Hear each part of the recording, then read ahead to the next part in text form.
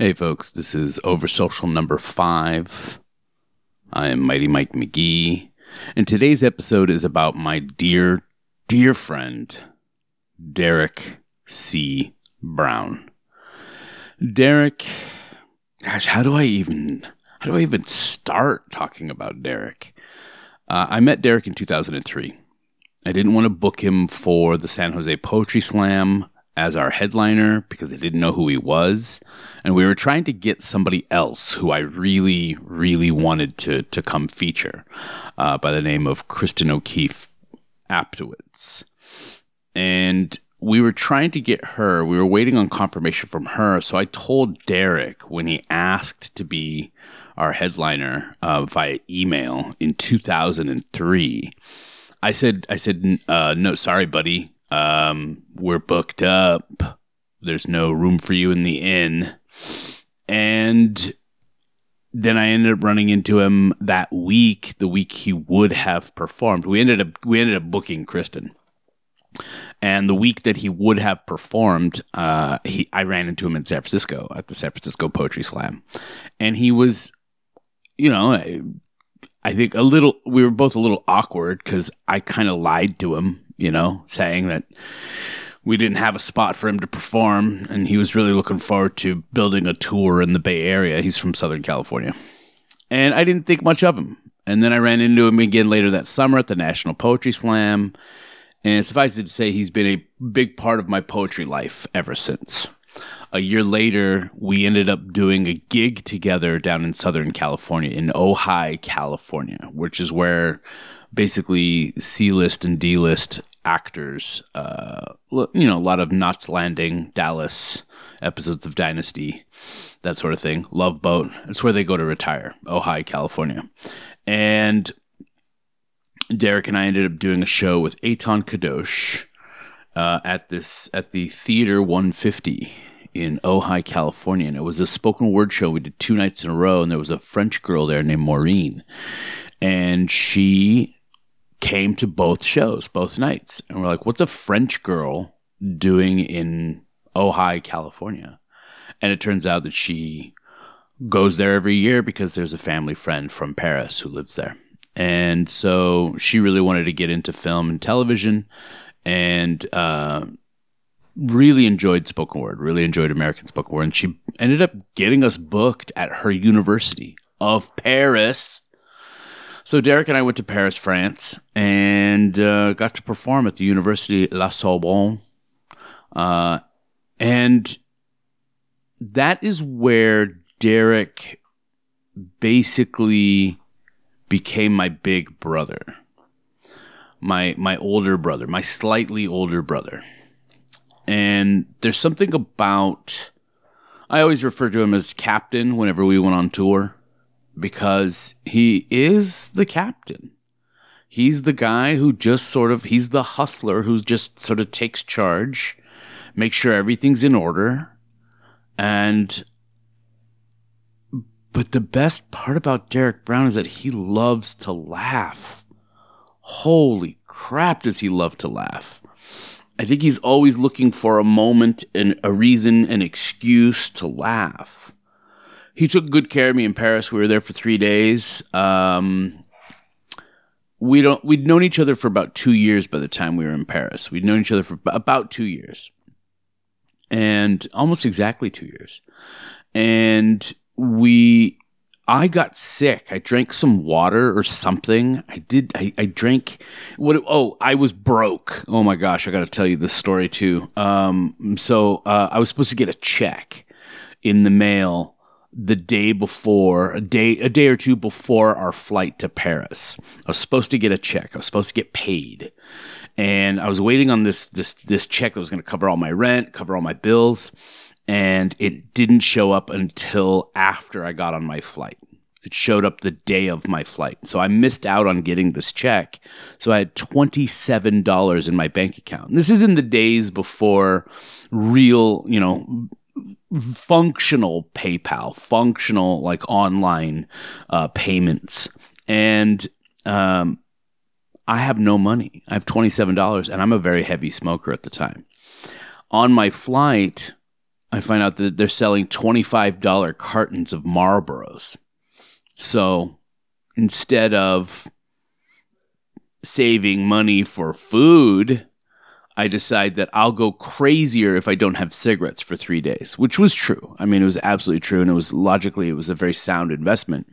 And then it multiplied into an even more sound investment, because that carton then earned me some money, because I was able to sell a couple of packs of Marlboros for much more than they were worth here in Paris. People were fascinated with my American cigarettes that didn't have giant warning labels on them. So I had no money. I was broke. I was poor. And we were to meet our contact, Maureen, the French girl from Ojai, our contact in Paris. She met me at the airport and took me to her place. I was able to bathe, which is something you really should do after a long flight. And more than 4 or 5 hours, you really should shower afterward, because you smell like everybody else. And I end up showering, bathing, and then we get some food. I see the Eiffel Tower for the first time.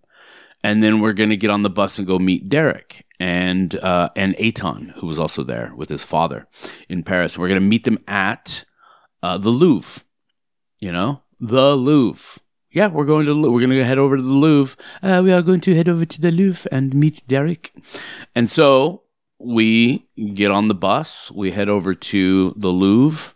And Maureen at the time, she's just like paying my bus fare without even, there's no mention of it or anything. She's just paying. And it turns out throughout that whole trip, she ended up doing that sort of thing. Just a sweet, kind student.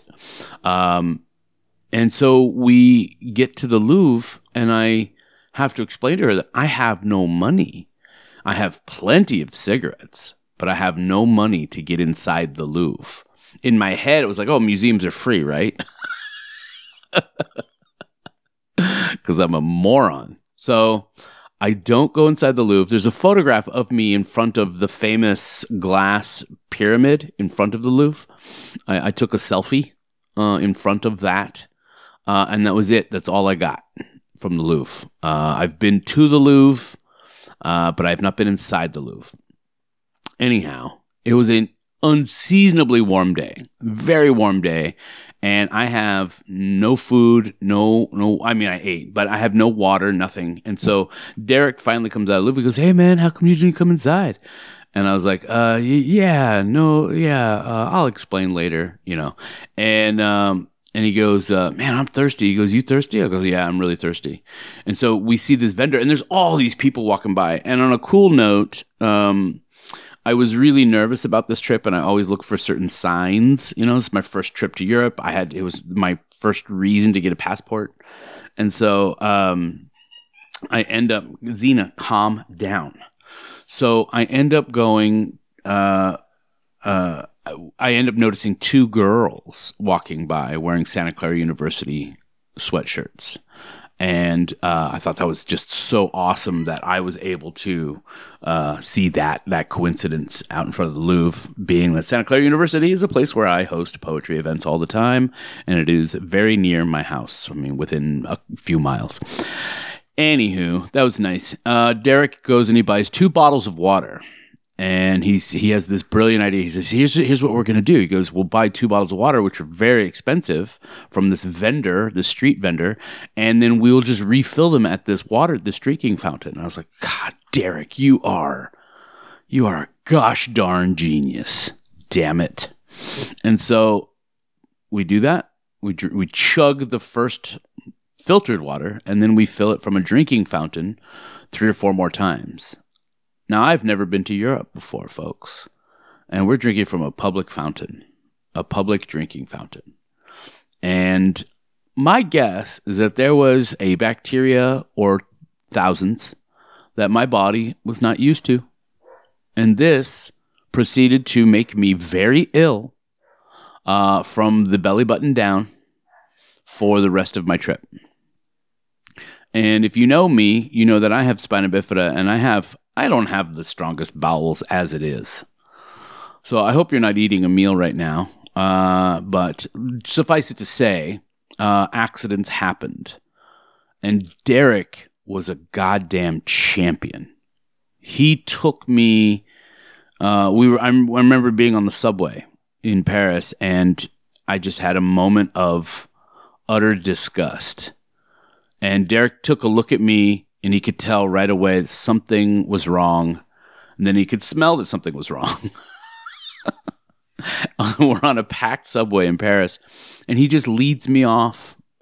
And he does this sort of, like, almost like he's got my hand and he's leading me out and he's clearing a path so that I don't have to be embarrassed. It's just it was that moment I realized, like, I'm going to be friends. And I may even mention it on this episode in my conversation with him, but I wanted to spend some time to just say that that's the beginning of my friendship with Derrick. That was in 2005.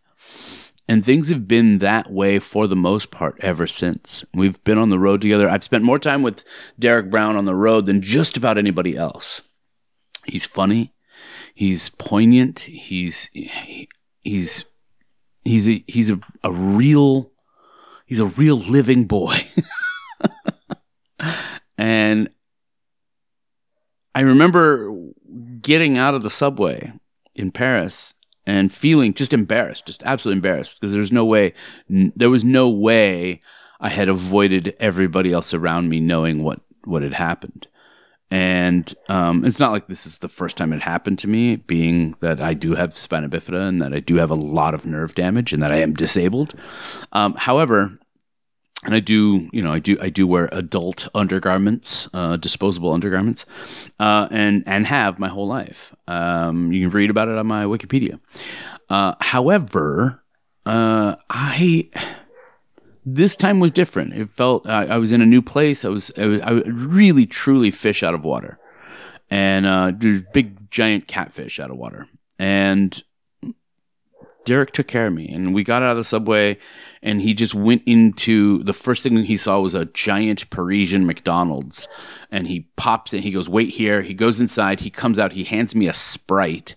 Then he goes back in. He says, "Don't go anywhere." He goes back inside, and he comes out. He goes, "Okay, I got you all set up." And like, he brings me into the bathroom. There's an attendant in the bathroom at the McDonald's, a huge, massive bathroom. And the attendant is blocking one of the stalls. And he goes, "This one's yours." And Derrick had basically set it up so that I wouldn't have to do any of the work in order to take care of myself aside once, until I got inside. And then he waited outside for me and just made sure I was okay. And he took care of me. And it was the most, like, I don't know. It's something that family does, that kind of thing. It's the guy who sees a fire and acts on it. A guy who witnesses a car accident and acts on it, doesn't just stand there. The first thought is not to pull out a phone and film it. And that's what I love about Derrick Brown. So it is with absolute pleasure that I introduce to you my friend, my brother, Derrick Brown.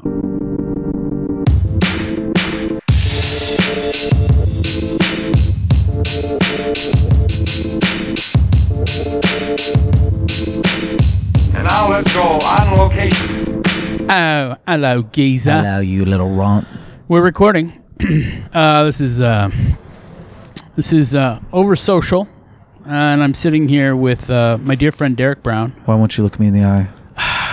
God damn it. God damn it. We are outside of Specs.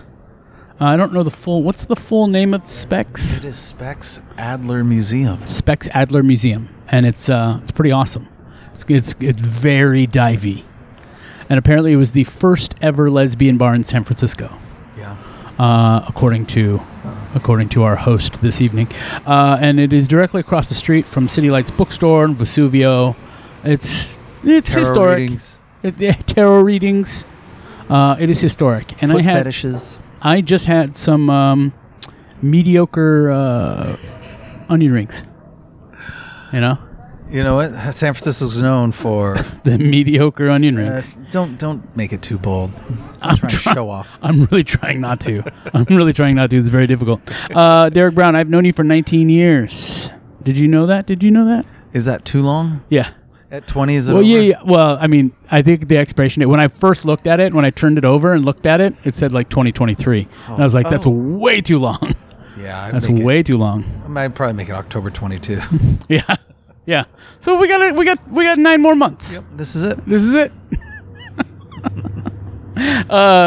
Do you remember when do you recall the moment where you thought, I'm going to be friends with Mike McGee? I think September 2022. That's when we're going to give it another shot.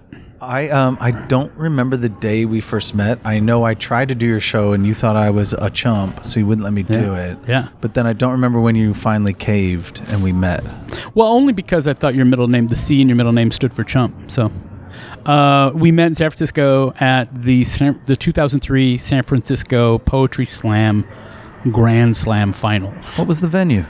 I don't remember. It was some bar that had it was like you go in, kind of like this one, kind of like Specs, where you go in and there's the long bar and then you keep going past it and then there's like a theater area. And I just don't remember it. But that was the night I met you and Joel Shamara. Oh yeah, sweetheart. Yeah. And you were perturbed with me. It was obvious because you knew that I had not booked you for San Jose and you really wanted to do San Jose. But it didn't last because then we ran into each other again that summer at Nationals in Chicago. And that's when I knew you and I were going to be cool because you just handed me a bunch of books. You're like, here, take this, man. I was like, read this. Thanks. Yeah, read this. You want to know something about poetry? Read this. Man, I don't think I was bummed that you didn't book me. I just wanted to try and be booked more, but that's the thing. And I've been there. Yeah. You know, I've definitely been there where you're just like, you're in Milwaukee and you know there are 5 gigs you can do in Milwaukee and you only get 3 of them. And you're just like, fuck. Why does everyone hate me? Why do people hate me? So would you say you have a lot of friends? Yes, I think I've been not blessed with money, but blessed with friends. My mom has always said, she's always said, Michael, you're the wealthiest person I know. And I'm definitely the financially poorest person I know. But I'm actually fine with some semblance of poverty. I have absolutely no problem with it. Because I've noticed that when I have had money, I just ended up with more stuff, and then I had to move across the country again with all that stuff. I have always wished financial ease for you, and it's just hard. But that's the thing, right? Is that if I can ease your mind and your heart at this very moment, I'm fine. Oh, you know I think what I mean? you've always been fine. I've never felt like you were like, I'm out of food and water, dude. What do we do? Never been. Look at me. I've never been out of food. Have so much water. I have a briefcase full of water. Yeah. I'll eat crayons. You know what I mean? I will eat crayons. I will break into an elementary school. Burnt sienna is actually cooked. Yeah, it is. It is. It's actually burnt. Do you? So you say you have a wealth of friends. I do, yeah, man. And from all walks of life too, right? Have you always been a pretty social person? I have a lot of children as friends. I'm not allowed near them. But yeah. Some rich, some tall. The kids, yeah. Like this kid's 4'4" and he's only 6. I think the neatest thing poetry gives you is the friends in other countries and other states, and no one I know that is an artist in another state. Like my buddy Matt in Atlanta runs the Grocery on Home, one of the best shows in America, and I'll probably see him once every year or two, and then we just razz each other and we see each other, and it's wonderful. Like that kind of friendship is, we both know it's in our hearts, and then we see you when you see it, and it's not like, oh, hey, you don't check in with me, so let's kill this friendship. It's like, it'll be so great when I see you again, and that's a lovely feeling. Have you lost friends? And I mean, this is a separate question from say romantic relationships, but have you lost friends because you didn't check in enough? You know what I mean?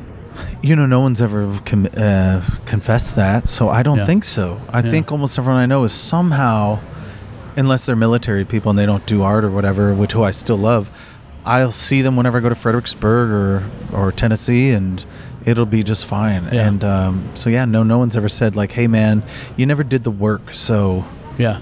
I don't want to do this friendship anymore. Yeah. I mean, one poet, and that's about it. Oh, really? Yeah. Oh. What happened there? A lot of tension, a lot of feelings like you didn't do enough to help me or honor me, instead of easygoing feelings of like, man, it's so great to see you. Oh, it's so good. Let's just laugh. And that sort of tension just, I think, can grind down a friendship. For sure. I think that's one of the things I've always appreciated about our friendship. And honestly, the moment I knew we were going to be friends was at the Theater 150 in Ojai, California. Me, you, and Eitan. That led to us going to La Sabon. Yeah, that led to us performing and being like 3 of the first spoken word artists from America to perform there too. Almost got in a fist fight at that one. Almost did. It's the first time. I was like, man, it's my first time in Europe, and I'll never be allowed back in thanks to Derrick. Derrick ruined it. Yeah. But it's also not the last time I had to like step in front, kind of like move in front of someone, like take up space between 2 people, because I was pretty sure you were going to punch a poet in the face. Do you want to say what happened so I don't seem just like an aggro dude? Right. Okay, so here I'll reiterate the history that I remember. Yeah. We'll go back to you and Shamara are in Paris. Yes. You were in Paris. And we ran into Janet Fitch in the airport, and she was like, oh, you're the American poets, you're friends with Eitan. And then that started a friendship with Janet Fitch, the author of White Oleander. This was when But was that the trip when we were in Paris Same together? Trip. Oh, I was like, what are you doing? She's like, I'm just here for myself. I'm going back further, right? Because you need to give the history of Ojai? as to no, your first tour in Paris and how shitty it was. Oh my God, with Joel. Yeah. So it was super shitty. It was really bad. I think a guy named Pilot Lahat had booked us. Le Hot. And the hot pilot. Yeah.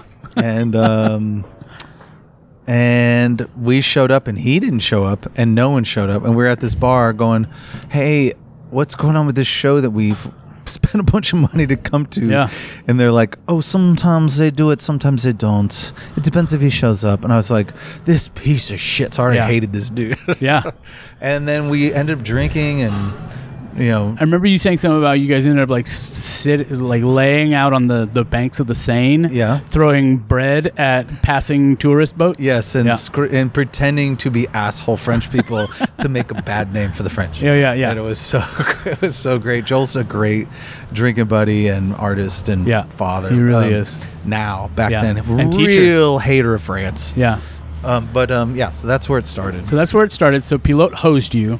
I think you guys cut your trip short in Paris and ended up heading out to England. Yeah, and I wrote a poem called Last Night in Paris. Oh, yes. Which Jeffrey McDaniel said, like, you said in the poem, Paris, you are no longer the city of love, you are the city of eat shit, or whatever. And he goes, isn't it the city of lights, not the city of love? I was like, well, it's known as the city of love. And then international, it's known as the city of lights, Yeah. So maybe what does Jeffrey McDaniel know about poetry? He knows how to or geography. Take a shit in my mouth when I'm having a good time. Okay, man, you told him. But so then we get to Paris. We get most expenses paid trip to Paris thanks to our friend Maureen. And we get to perform at La Sorbonne. And but leading up to it, we find out that Maureen has booked, because she's not involved with the poetry community in Paris. She's thought it'd be so cool to put on a reading. What does it take? I don't know. Let's just do it. Let's just do it. Which is kind of how, like, that's my jam right there. I love that shit, Yeah.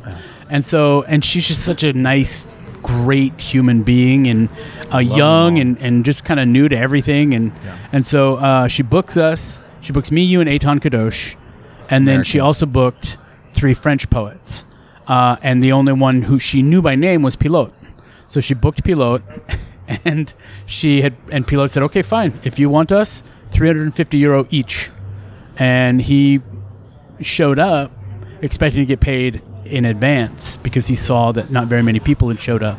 And she only charged like €5 at the door, and there's like 50 people in the building, It was like she didn't even have enough to pay one of the poets, let alone 1,050 euro. It was ambitious, and we felt for her because we we put really on did. shows. And so we really felt for her, and we were like, and she started crying, and we're like, what's the matter? And she's like, Pilot won't start the show until I give him and the other two poets their money. The other two poets were cool. They were kind of like so confused as to what was going on, and Pilot was just sort of being a dick about it. And Yeah, his stance was like, artists must stand up for themselves to all these asshole promoters. Yeah. And I was like, this is a She's a student who loves student. poetry that Yeah. thought it'd be neat to put this on since it's never been done before. And I'm like, yes, it absolutely is fucking neat. But Yeah. you're being a fucking cock turd. yeah, total. Yeah. Le coq sportif. So you got closer and closer to Pilot outside, trying to convince him to waive the Best bar in San Francisco. Waive the if you wanna fee. check it out. That's what we heard actually from someone local. It's the coolest. It's pretty great. Yeah. It was the first lesbian bar ever in San Francisco. Yeah. Oh, Yeah. Yeah. really? Yeah. Not anymore, but not it used to anymore, be. but it was. Now it's a poet's bar. Yeah, Yeah, I read. Yeah. it's pretty great. Podcast. About the show. Yeah. Yeah, we're going to be performing poetry in a little It bit. starts at 8. Yeah, It's free. Okay. Yeah. So poetry at 8. poetry at 8. Yeah. Yeah. Nice. Where are you from? Finland. Finland. Welcome. Welcome to San Francisco. Thank you so much. Yeah, Sound nice. yeah. Hopefully we'll see you at the show. Yeah. Or just have a few drinks and stroll around. Yeah, Need to eat some. yeah. Oh, yeah. There's lots of food around the here. restaurant next door is at Tukaya or Toscana. It's pretty good. Okay. Oh yeah. And what's the name of your podcast? It's not on yet, but it's called Oversocial. Oversocial. Oversocial. And trust me, I made up the word, so it's the only thing you'll find. Yeah, But it's going to be a great show. yeah. Tonight's gonna be awesome. Four poets should be cool. I'm a little bit afraid of Corona. Do you think it's gonna be packed? Well, just put on a mask. Yeah. I'm gonna wear a mask the whole time inside, but we're friends, so I'm not worried about him. Yeah. They do check fax cards too. My very first book of poetry, In Search of Midnight, was published by Right Bloody Publishing. That was started by Derrick Brown in the early aughts. I can't believe it's been like 20 years. Derrick and Right Bloody have published dozens and dozens and dozens of books of poetry. Some incredible collections of work by people that you may not have heard of had it not been for a small publication, an independent publication like Right Bloody. There are so many out there. And if you are in any way whatsoever a fan of the work that I've done, the stuff that I've put out, then I highly recommend that you check out Right Bloody Publishing. Go to rightbloody.com, check that out. And also just look for a local publisher in your area. See if there's a small publication, a small print poetry publication that is in your area, that is local to you, and go and support them, especially because it takes a someone who lives nearby to really make a difference in terms of what gets read and what ends up getting printed. So please support your local independent publishers. And by doing that, you end up supporting people like me who never would have thought we would have ever gotten published. And it feels amazing. So please, if you can, do it. Those people wanted to fuck. I'm just kidding. And I stopped it so there's no context as to why you said that, and I like it that way. Oh, you stopped it? I Well- just turned on. I'm like, Yeah. these people want to fuck. Yeah, it's gonna be a I'm weird, talking about you and me. coming in from a break. I love it. What was I going to ask you? Oh, we were talking about Pilot. Anyhow, you almost punched Pilot. This is kind of when we got closer to each other. Yeah. You know. Yeah, yeah, sure. by all means. Let's keep going like as if it's going. I know. And then, but we had a great time in Paris, and that was the thing. That's when. So it was the time I saw you prior to that was Ojai, and then we met up in Paris at the Louvre, and you were like, and my memory on this is pretty phenomenal, because I was supposed to get a check before I got to Paris. And when I got to Paris, I literally had $27 to my name because the check showed up the day I flew out. Have you ever showed up somewhere without stuff you need in order to operate as human, but then it all works out? Always. Always. Tonight? No, tonight's fine. No, tonight. Remember, you're like, wait, I need a Vax card to go Oh, somewhere. right. No, it always works out. But you know what, though? Like, I feel Like the universe smiles on you. it really does, man. I mean, like I feel like a pretty lucky guy, or I don't let things get to me too much. Yeah. But I've noticed it in my house because I have two housemates. They're 28, really good guys. Really, they mean well. But I am a grumpy fucker sometimes. I've never seen it. No, because we've never lived together. Oh, that's You true. know? So, when's the last time you had a romantic partner housemate? 2000. Damn. You're like, I'm done. I will never live with He people ended up again. dating my girlfriend, and so I was like, I'm never doing this again. Yeah, no shit. He dated your girlfriend like right after you? Like you guys broke up and then they got together? It's interesting. I told him like, hey man, I'm kind of having problems with my girlfriend. She told me like she's okay with certain drugs and stuff, and I was like, I'm not okay with cocaine. Yeah. And if you ever see her at a party or something like that and she does cocaine, would you let me know? And he comes to me and he says like, man, this Saturday at Josh's house, a bunch of people doing cocaine. And I was like, oh, I gotta talk to her. I was like, hey, you told me you weren't going to do that stuff, and then my roommate saw you. And then she was like, what's the big deal? And I was like, I told you that it's fucking gross, and like, what's in fucking Miami Vice? What are you doing? And so she was like, we need to take a break then, reassess. And then they had taken a trip together the following weekend. Oof. Maybe to do some Coca-Cola. And then I was really hurt, and I was like, man, I gotta not roommate with this guy. This fucking sucks. Yeah. And then I ended up easing all the tension between her and him, and Yeah. and we were all fine. See, it was like kind of like we should just not been together and be like, oh, you like this? I don't like it. Let's not be together. Yeah. Instead of like, let's figure it out no matter what. Yeah. That's the story of my life. So then I have a question for you. Then that makes me think of the, like, how many relationships have you like really tried to work out? You know what I mean? 4 relationships. Yeah. And you were like, I'm going to make this work, or we're going to make this work. Man, that's a good question. When was the last time you had sort of a mutual approach?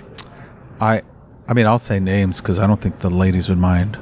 But I think just first names. With Lizzie, we went to therapy together to try and make it work together. With this is the most recent? Yeah. And then with Rebecca before that, it was me being like, please like me. Mm-hmm. What do I got to do to not make you feel like I'm a nerd? Mm-hmm. And then that was me doing it all. Mm-hmm. And then with JB in Texas, I felt like there was just clashes of styles with how we dealt with our tempers, and we didn't go to therapy or anything, so I don't know, maybe neither of us did it there.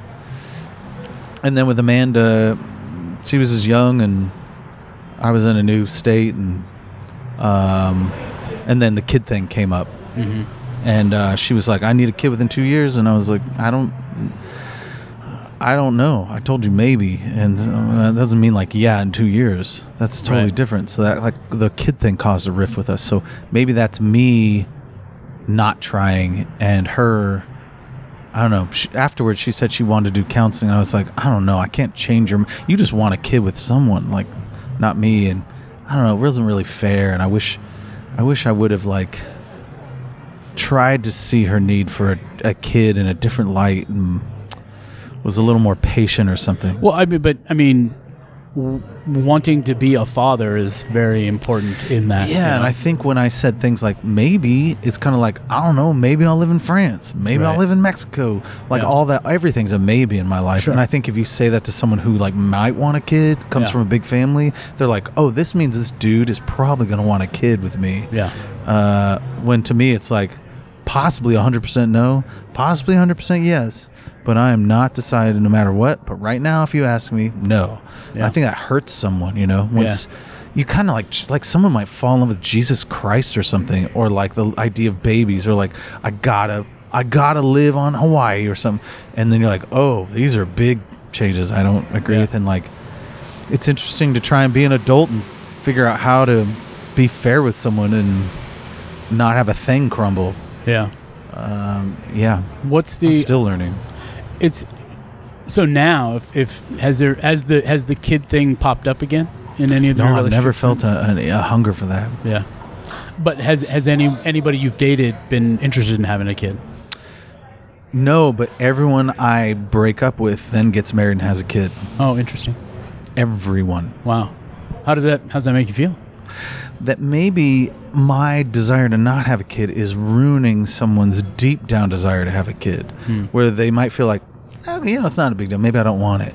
And then once they meet someone's like, I totally want it. They're like, oh, actually, I totally want it too. Yeah. So it's kind of like, I don't really want ice cream. Do you want ice cream? And then if you're like, I fucking really want some cookies and cream, I'm like, now that you say that, I really want some too. Yeah. So I wonder if that happens, but I don't know. So most recently, you had a pretty recent breakup. Yeah, back in September. And I hate the idea of comparing like this to that one to this one, and what have you. But how long did the grieving process on this one last? And did you have a grieving process with the others? I remember with Amanda, because I was around you a lot during that breakup. And I know that was rough for you because you really cared about her. All of them, yeah. JB, Amanda, Lizzie. Which one was Rebecca? Which one do you think has had the most lasting sort of impact? Maine. Well, your most recent one is always the one that you're like, how could I not make this possible marriage work out? Like, how did this person feel like I didn't want them, or that they didn't want to have sex with me or whatever, or like how come they didn't want to marry me, or you try and think of all these how come things. And I think if you talked with her, she'd be down to talk about this too. And I think I forgot the question. The sort of the grieving time for you. Oh, how long was it for me in this last one? A different, like, impactful thing where, like, September, October, November, I just cried every day. Yeah. And there was one day I didn't cry when I was going down the coast, and I woke up in Morro Bay on the beach. I was like, oh my God, I can't believe I didn't fucking weep today. And like different things make you weep. You know, you see your ex with a new partner, or their partners with your dog or something. All that stuff burns, you know? Yeah. But I feel like this kind of like anger inside of like my life getting tweaked. And that's kind of helped me to not grieve. Yeah. I haven't been crying. I have been enjoying my life. I've been making plans. I've been planning trips. And it helps a lot to move on. I've noticed it with you that in a lot of your breakups, it's you're almost always in another state with that person. Oh, and then you come back. Yeah. Yeah, I feel like I'm a person that is a little sentimental about places. Yeah. And like if I go down roads we went to or places we camped or whatever, it fucks me up quite a bit. So I definitely need distance. A scenery heart change or whatever you call it, you know. Can you go back to Tennessee? Can you go back to Texas? Are those Tennessee's places? Different because that's so much time has passed. Yeah. And Texas is like, I would never go out back to Elgin where where we ended up. I mean, maybe for fun. I drove past the house once, and that was a tearjerker, you know. Sure. Yeah. But well, you love jerking. Tennessee would be fine. I think. Yeah. I hung out with Amanda in Tennessee, and it was fine. And then we realized, we're not going to be best friends, but this can be cordial. Yeah. And then JB and I joke around online, but we're not like eager to hang out if she ever comes to LA or something. And then Lizzie, I just don't talk to. But that's it's because of a recent thing. Pretty fresh, yeah.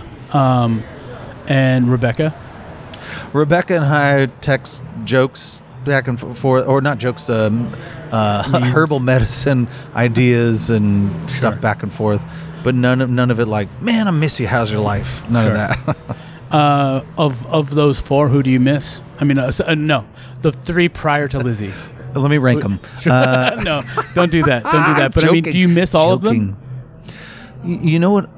Missing's the wrong word for me. I wish they wondered about my life and wanted to check in and be like, how are you? Like, what are you up to? Like, man, I remember these good times. Like, that doesn't happen with any of them. And I wish it would. I feel the same way. But I also don't want to violate their relationships and make them feel odd and be like, hey, just want to let you know, I remember this one cool night we banged in the sand and, and not be a dick, Yeah. No, I got you. It's interesting too, and I've noticed that I have this habit of finding somebody very attractive, and then I can't understand why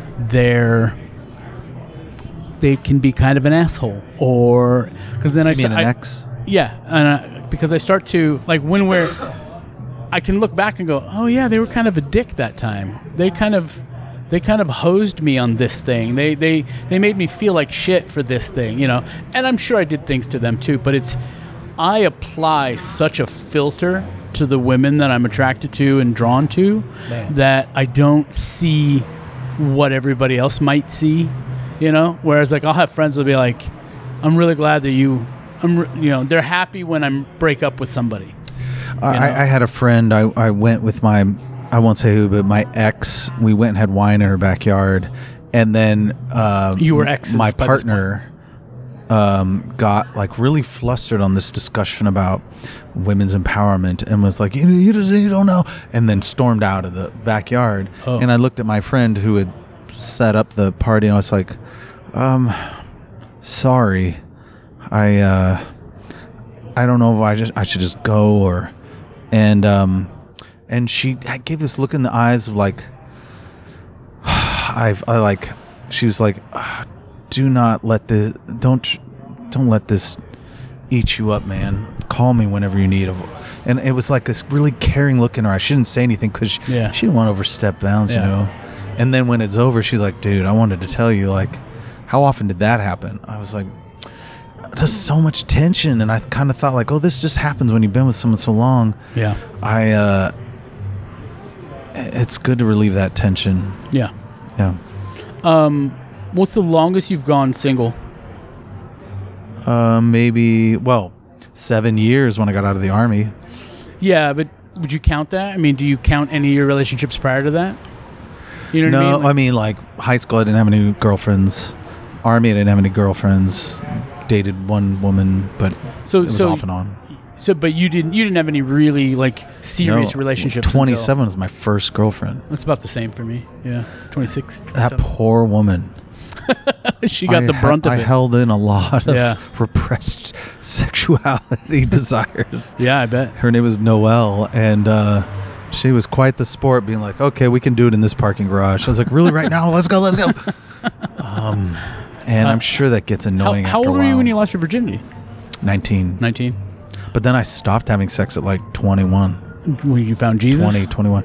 No, I kind of thought like, I did a life goal plan, which was get out of the Army at 21, and then I'm going to get a job, probably a fire department, save up my money for 2-3 years, then have a house by 24. Once I have a house, someone's going to fall in love with me because of my stuff. Because the things I own. Yes, and then I'll probably marry by 25, 26, and man, I had all of these goals. So by 26 rolled around, I was like, none of this has happened. I can't believe I fell in love with poetry. This has fucked up my life. Never be a firefighter. And then 27 rolled around, I met Noelle, and it's like, hey, just want to let you know I'm doing this thing where I'm trying to not have sex until I meet the love of my life and get married. And she's like, oh no, we're definitely having sex. I was like, I really like you. Do we have, oh God. Yeah. and then it was, did it all the time. And, it was an awakening for sure. Yeah. There was my first time. I was much older. I was 26. That's late in life to be like, sex is pretty cool. Well, it's pretty late, but I mean, bear in mind that up until I was 14, 15, I was going to be a Catholic priest, so. That's right. And then it was like, I never thought you had the love of collars. I'm not a collar guy. I would have figured out a priest t-shirt. But I think it was then another 8 or 9 years of me sort of longing and pining for various women who weren't into me physically, and figuring out, like, should I feel guilty? Should I wait for marriage? Should I? And just having a lot of body image issues and just like not being certain just how atheistic I was and worried, like, is there a God that's going to look down on me because I wanted to have sex with somebody, and then realize I'm like, no, there's no God. And I can have all the sex I want. And man, summer of 2002, holy shit. Yeah. That was a great summer. It was like, so I met this girl. And I was like, summer 2022? No. What the hell are you saying? Fucking Michael J. Fox? Yeah. How did you leap in time? I know. I'm gonna have sex for the first time this year. But yeah, so, I was like sex was it was so taboo, and I had to just drop all of my bullshit about it. I had to just understand that there are people out there who might want me. There are people out there, and I just haven't found them yet, And then this girl found me, and she was just like, yeah, twice a day, all summer. Let's do this. Man. Yeah. It was. Isn't it magical to let go of those, loosen those bonds of, dude, hey, are you sure you deserve it? Are you sure you should be going for this? Shouldn't you wait until love? Man, sometimes it's just powerful. One night, I've met some people who've never had a one-night stand. I'm like, it can be powerful and beautiful. It can be so dumb. It can be embarrassing. Yeah. But being human can be embarrassing. Dude, as my shopping Paul can be says, embarrassing. Paul Mazier. Oh, yeah. I haven't heard from him in a long time. He's thinking about, what's weird is that we used to go on double dates with him and his fiance and me and my fiance. She dumped him, and I was there for him in Portland, and then I got dumped, and then he was there for me, and then they became roommates. Oh, weird. Yeah, and all they do is suck bush all the. No, I'm just kidding. I'm not saying they're Republican, but they both suck George Bush. That's a perfect opportunity for us to go ahead and take a little break right here. We'll be right back. Thank you. This era of poetry and spoken word and performance poetry especially has definitely suffered from the pandemic. The pandemic definitely did a doozy on what it means to be a traveling performance poet, a spoken word artist. It was awesome to see someone like Brandon Leak win the America's Got Talent in 2020. Unfortunately, that also led to a time of not being able to tour. So Brandon couldn't really capitalize on his win. Brandon is relatively local. He's from Stockton, California. He has performed here in San Jose a number of times, and is doing what he can to help sort of bring back the fervor of spoken word. And so if you know of a poet in your local area who really should be on the road, send them on the road. Compel them to go on tour. Let them know that there are people out there in other cities, other places that would like to hear them. I know I would. I help organize various events here in San Jose through Poetry Center San Jose, which is a literary nonprofit. It's one of the oldest literary nonprofits in the Bay Area. And we are beholden to those artists who want to come and perform for a new audience. So let folks know, if you know of a poet, if you know of a performance poet especially, who is itching, who has that wanderlust, Well, tell them to wonder no longer and to wander on over to San Jose, California. Have them reach out to me. We probably have a gig for them. And that goes in other ways as well, because I, too, want to get back out on the road. So you'll be seeing me out there, and I'll be seeing other poets out there as well. The idea of traveling and touring as a poet, I think, needs to come back, and it needs to come back big. But it also means that there isn't quite the same safety network that there used to be with poetry slams, where there were many, many, many, just thousands of events that poets could line up throughout the year. And it's not quite there right now, which means that a lot of poets will have to book their own venues. Cafes, bars, community centers, you name it. But I say do it. I say get out there, see the road, go with a friend. If you can, if you have a car and you can drive, get out there, do it. It's really something. And I have a lot of mileage under my belt. Derrick Brown has a lot of mileage under his belt. And we can tell you about it. All you got to do is reach out. Oh, Derrick Brown. Derrick Brown. Hello. Beaver Fever. Welcome back. So I was asking you earlier. I was asking you about childhood friends, and you said you got a few from high school. Is Buzzy your best friend? I have a few, but yeah, he's one of my best friends. And I mean, when you think he's my best man. When you think of him, though, do you think of him as a friend or do you think of him as family? I think of him as a brother, actually, literally. Yeah. A literal brother. One time I was out to dinner with him and his dad, and I wept afterwards when the waitress came over in Idlewild and she said, hey, you hang out with friends today, Gary? And he goes, oh, these are my sons. And it fucked me up. Oh, yeah. Man, that's some heartstring tugging right there. Especially if you got a hermit dad out in Texas, so it was super special. Yeah. I can relate. I have a dad who's been in Germany most of my life. I get along with him. We do get along, but he's born again Christian. And I'm not. Yeah. And I think that's just going to create a natural divide. Mine too. Yeah. But one of the best stories I think there is to tell regarding you and I is Paul Mazier's book launch in Southern California. We're in LA. Yeah. I never remember. I'll tell somebody a story from Southern California and I'll be like, I was down in, I don't know, this place, and they're like, Santa Monica. Paul Mazier, the author, was so good at figuring out how to get a booze sponsor and how to get a cool venue and how to get slideshows, how to get people out and how to get a magazine to review. He's so good at that stuff. Yeah. So it was like a souped up show. It was a souped up show. But super dumb. Yeah. It was the wrong crowd was there. He would admit to that, yeah. Yeah. The wrong crowd was there. Paul's a great guy. Yeah.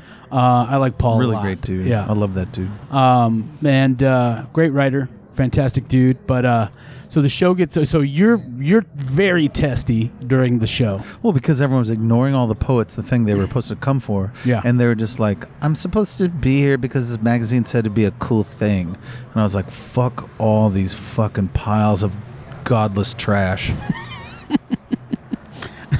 I don't feel like godless trash, but I definitely feel like godless it's weird for refuse. Me to say that if someone doesn't believe in God that much. Just on Tuesdays. But yeah, so we get done with the show. And I remember we were stacking chairs because for whatever reason, we had to clean up. I remember that. Because we're the poets, yeah. Yeah, so we had to clean up. So we're cleaning up. We're stacking chairs, putting things away, throwing out garbage, kicking people to the curb. Because the place had to shut down. Whatever the venue was only open for that event. Yeah.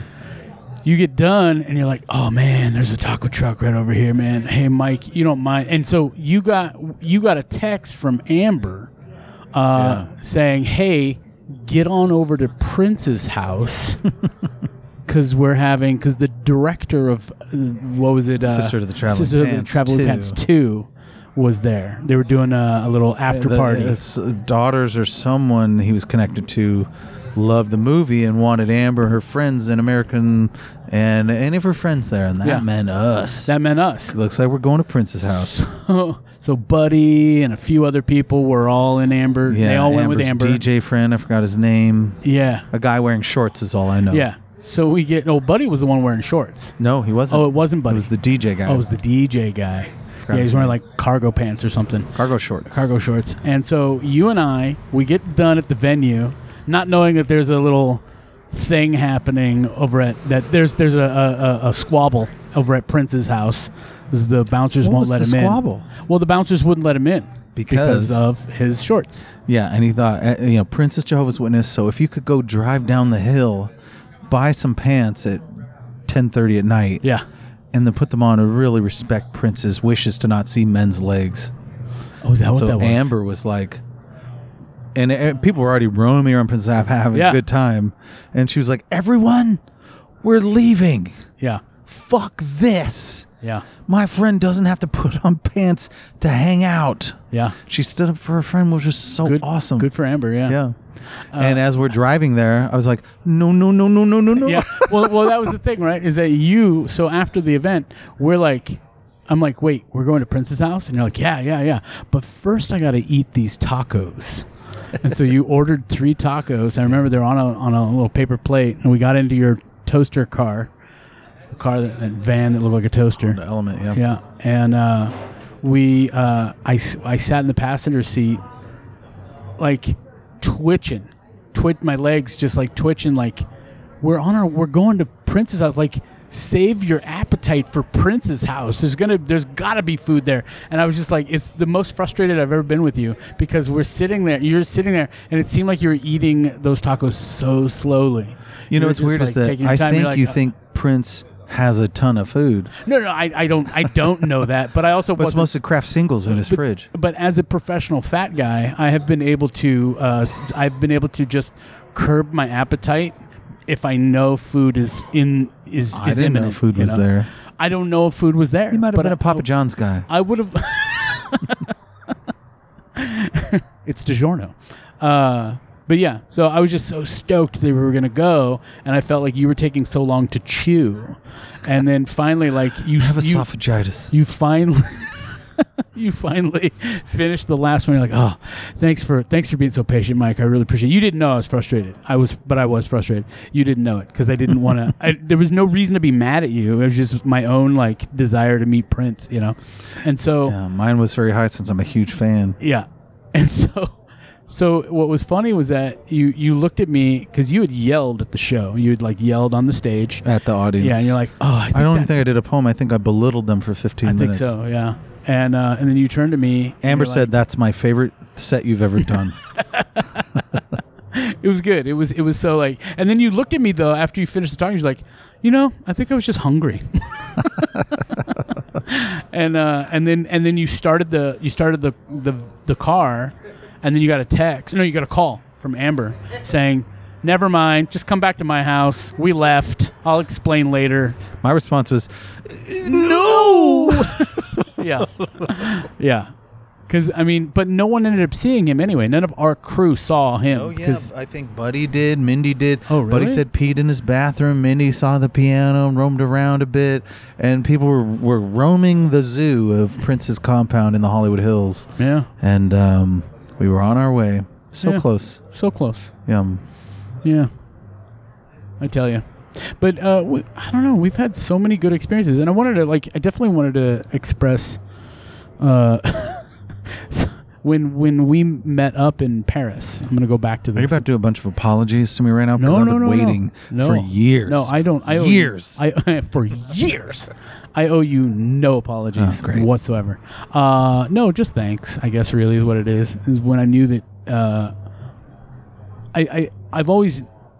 There's one thing about there's certain people where you just know like loyalty is not part of their equation in life, and you've always struck me as somebody who is that means a lot to you. Loyalty means a lot to you, but not in a like bow down to me sort of way, but more of a more in a in sort of egalitarian, like if I do this, you do this. If you do this, I do this. You know, we trade mutual appreciation, and if you do a favor for me, I'm definitely going to get you back. If you do a favor for me, I'm definitely going to do a favor for you, sort of thing. And you've always been very good about that. But I feel you're one of the most generous guys I know. Thanks, buddy. Yeah, and it really means a lot to me. Showing up in Paris and being really like a duck out of water, for sure, for me. Both of us. But so I show up at the Louvre with no money. None. I'd spent. And I made fun of you, right? You did. You did. You're like, hey, Mike, who comes to Paris without cash, man? Is this how my voice is right now? Hey, you guys, I just want to talk to you out there in radio land right now. I hope you're getting your gooby gashes right now. I didn't realize I was interviewing Bruno Kirby over here. There's a blast from the past. But Bruno Kirby from those movies? Everyone says, please welcome Derrick Brown. He's the Bruno Kirby of poetry. I love the more obscure a reference, the Everyone's better. like, no, don't know him. No. He's the Dano Plato of verse. He's the Fred McMurray of My Three Sons. No. That was the dad. Don't know. That was the dad on My Three Sons. Anyhow, so there was a point out in front of the Louvre. It was a very warm day. We just caught up with each other, and you're like, man, I am thirsty. And I'm like, yeah, me too. And I was like, Derrick, I have no cash. I even pulled you aside because I didn't want to say to Eitan and his dad that I had literally no money. And because I know that was probably a concept that would have been like, why would you come here without any of that, you know? And you just kind of took it, and you're like, okay, all right, now I know what I'm working with here. And you walked over to a vendor who had little bottled waters, and you got us both little petite water. And you gave me one, and you had one, and it was so small we chugged them. They were so little, and you're like, but hey, here's the deal: we'll just go over to that drinking fountain over there, and we'll just refill them. And I was like, yeah, that's brilliant. Oh, my God, Derrick Brown, you're brilliant. We go over there. We refill the bottles. We chug so much water. And then we go about our day. I don't know where we went from there, but we went somewhere. I think we went to a cafe or something. And I got what I could only describe as dysentery. And there was and I don't want to... Fuck this place. And there were moments, thankfully, you know, having spina bifida and having some, you know, needing to wear adult undergarments, that saved me big time. I always thought you were Mormon. I was like, why does he do this? Yeah, why does he wear this? Yeah, he pokes his weenie through that little hole there. But there was a moment on the subway in Paris, I think the next day, where I had clearly had relieved myself. Poo-poo? Poo-poo. And there was a moment I just looked at you sweating. I was like drenched. I was so ill, and you just looked at me, and you're like, I think you caught it. You caught a whiff, you know, and you're just like, okay, all right. And the train was. Did I say bonjour? There was a moment where mailed. There was a moment where you basically you made a path, and you led me out of the train and out of the station. You made me wait outside on the sidewalk outside of a very large McDonald's.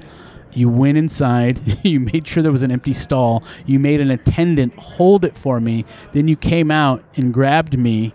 You brought me inside, and then when I came back out, you said, okay, wait here. And you went in and you bought me a Sprite. And you came out and you brought me the Sprite. You became my big brother, you know? And it was... A long time ago. A long time ago. Dude, that's, 17 years.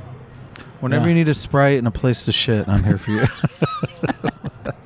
And I appreciate it. But anyone out there and that's who the needs thing, it. We didn't know each other very well, but we liked each other. You know what I mean? When's the last time... I love you too, very much. And that's why I was like, like I said, my tiers are family, friends, and folks, and I'm like, it's probably time to finally put you in the friend category from folks. Finally. No, Thank you. but that's the thing is that there's no amount of time can go by where you and I can't just sort of pick up, wherever we've left off. Mm-hmm. And I feel like there's a lot. One of the reasons I really wanted to talk to you today was because, or get you on this podcast, is because I feel like there's a lot of things. For a long time now, I'll look at my life and I'll be like, okay, I'm failing in this department, and I really need to fix this, or I need to do this, or I need to organize this, or whatever. And I think, what would Derrick do? Really? Yeah, I think that a lot. And so, if there's ever a moment in your life where you're just like, man, I'm not doing it. You've done it for me.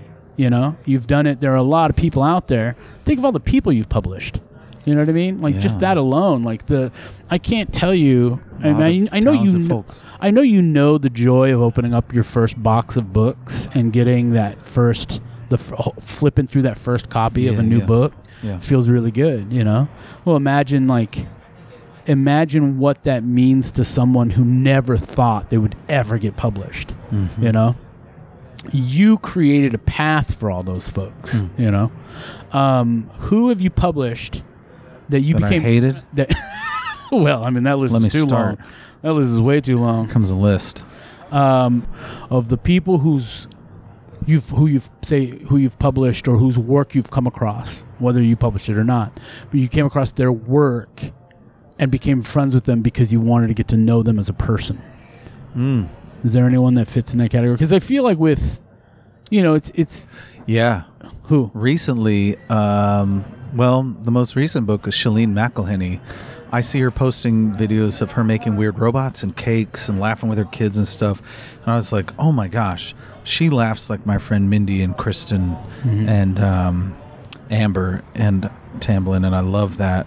I want to just meet more people who are open to like explosive laughter, like diarrhea laughter, like on a subway, shitting your mouth full of laughter. Yeah. Chunks. Yeah. Chunks of haha. That's a person. Yeah.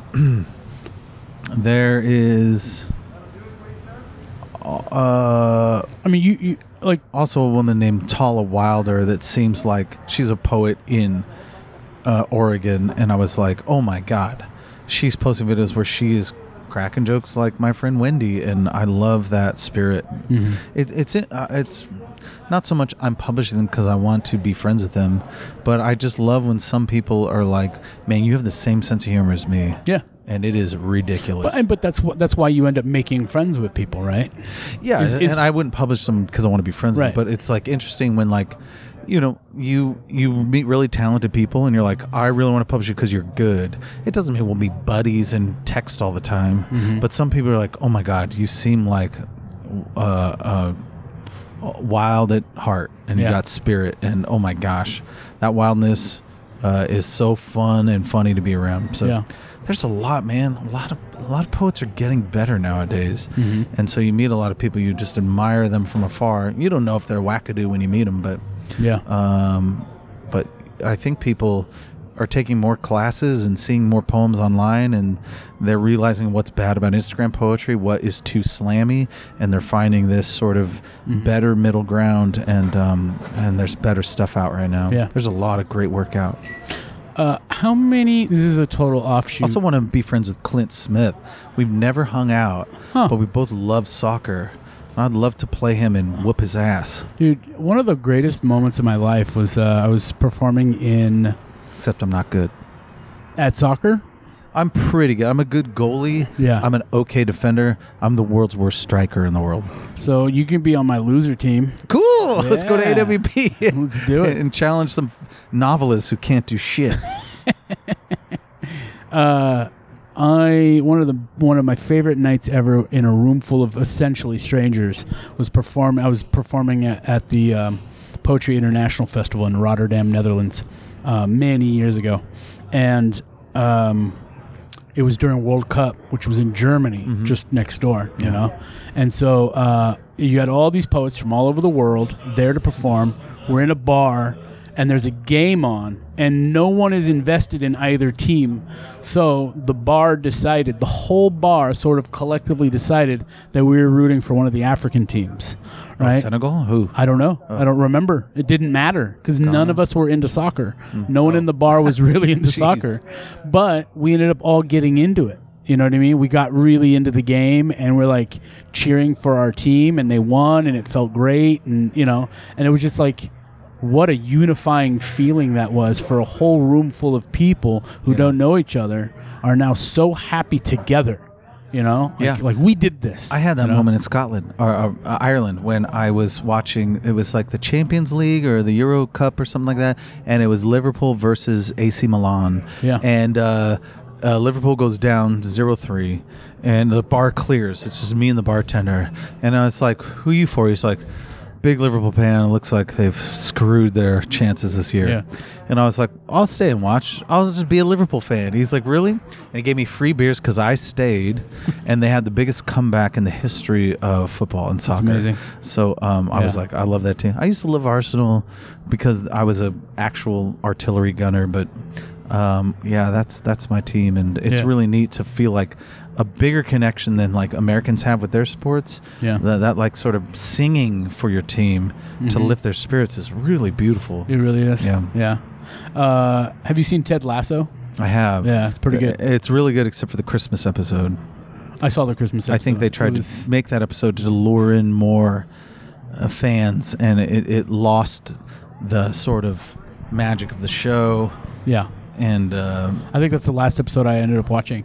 Yeah, me too. I plan on watching more of it, but I'll watch more when I can like muster up the energy, but that gutted me. What's funny is that I was watching Ted Lasso while also finally watching Breaking Bad, and it's funny how one is very lighthearted and one is very bleak. Dark, yeah. And yet the lighthearted one had way more cursing than the bleak one.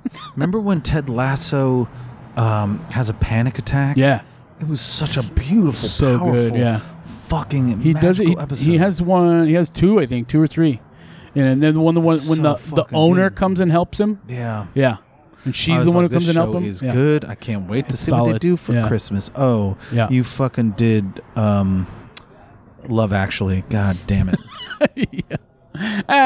Whatever. I mean, every show jumps. Maybe it was calculated, and they brought in a new million viewers because it was like, oh, it was so sweet or whatever. It was like, oh, this show isn't all sweetness and It's not. colloquialism. Well, I also didn't realize the guy who plays Roy. Yeah, he's one of the writers.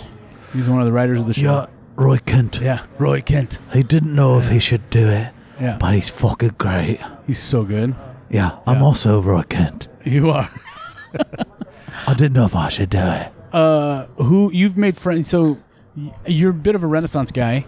You know, poetry, publishing, porn, and but you've always Bloop.com. You've always gravitated towards humor, always. And what do you think? Would you consider yourself sort of a delayed comic? For sure, man. I think I devoted like 20 years straight into into poetry. Mm-hmm. Not realizing like if a show was really heavy, I wanted to do comedy.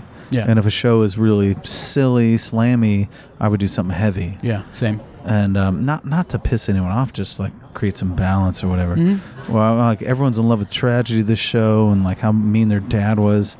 I do a poem about taking a dump on a plumber's face. Like you do. It's called Pipes. It's called Roto-Rooter. It's called Parisian Subway. It's called Brodo-Rooter. What am I talking about? Delete all this. No. We got death threats. We got everything, man. Yeah, so I'm a delayed comic where a bunch of famous comedians told me like, hey, just keep saying you do poetry. It'll be an interesting thing. But man, a lot of promoters are like, I don't want poetry in my fucking show. And I was like, I understand. I do some stand-up, but then I'll end up doing some comedy too. Yeah. I mean, some poetry too. Yeah. So before I let you go, we will reconvene down the road. There's so much to discuss. I'll never let you go. San Francisco band. Two more questions. Turn around I'm your mother. Bad idea. Sex with your mother. You know that song? I know the song, but I'm totally blanking on who sings it. Third Eye Blind. Oh, that's right. America's most mom-loving band of all time. What's weird is that I used to make fun of that band, and then now one of those songs will come on. If it comes on when you're on a drive, you're like, you know what? You know what? This is all no right. one can. God can't see. God can't judge me. God can't judge me. Yeah, say what you want, Jesus. Third Eye Blind's all right. I like that TEB. They're still here for me. Yeah, 3EB. Okay, so when it comes to comedy, when it comes to humor, would you say that everyone you've ever dated was funny or made you laugh? Are they not funny? One woman I did was super funny. Yeah. The rest were like, Hot. didn't like when I joked too much. Oh, interesting. Yeah. Do you think do you think that was a draw for you?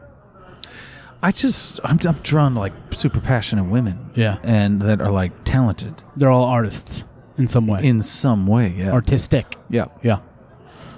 And or like there's a deep fascination and passion in there.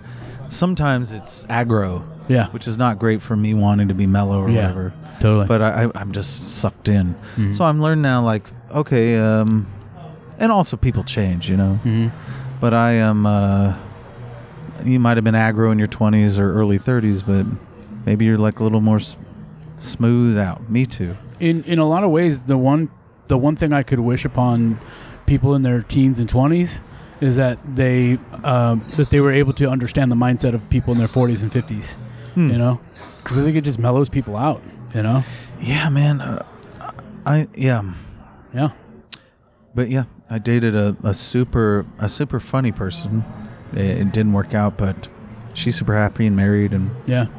Is it important for you to remain friends with your exes? No. Like, I mean, I do love sending a message every now and then, being like, "Hey, your kid looks so fun," or "Your kid's forehead's super big," or like, I guess what I mean. Your kid has a big butt, you know, that kind of stuff. I guess what I mean is would it break your heart to just never communicate with them again? I think so, man. I don't think you ever stop loving someone. Right. I think it's a myth to be like, the relationship's over, so like the love is dead. Yeah. Not for me, man. Like, I will always love you. I will always try and touch your boobs. No, that's no. So you're not gonna edit it. You're not. You say you don't edit anything. No, I'm not gonna edit anything. No. The truth is that I will always love someone, and because once that love gate cracks open for me, I'm just locked in. Like, there's something about you that is really special and it's really rare. I've been in love like 3 or 4 times, you know. Yeah. And that's lucky. Yeah. It's so hard to find someone to love. And I feel like I'm not, it's going to take a while. Yeah. But, you plan on hanging out single for a little while? I have no aggressive plans, you know? Yeah. Any advice for anyone just with regard to friendships and relationships? Absolutely. In what sense? Anything you can think of. If you are relationship advice, if you are in a relationship and start to feel shitty or let down or awkward or distant, if you're with someone that has resentment or can't share that, just end it. If you ever break up, never get back together. That's my advice. Okay. Just realize that, like, every breakup is for a reason, and getting back together is just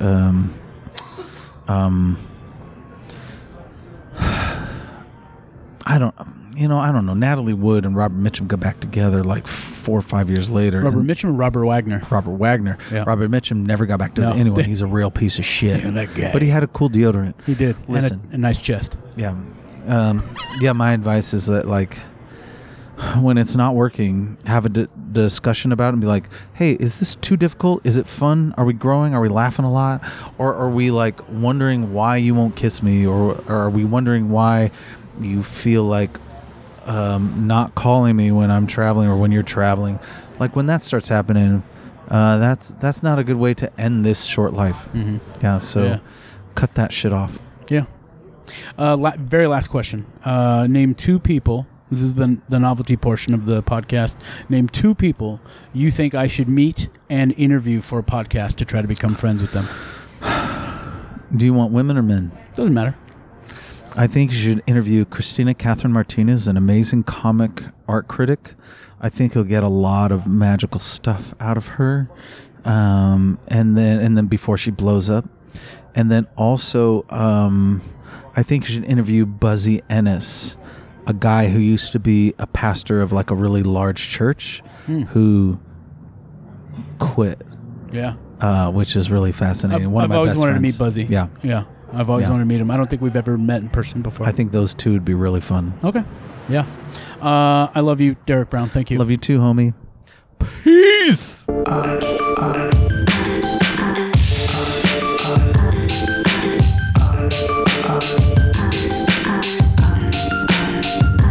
Big thanks to my friend Ben Henderson for the music. New episodes of Oversocial will be available to my Patreon subscribers on Thursdays and on Mondays everywhere else.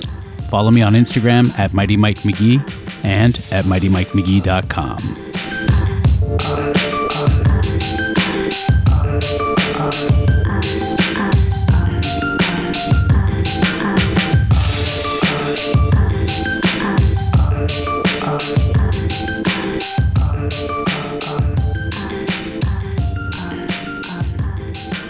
Next message. Hey! Hey!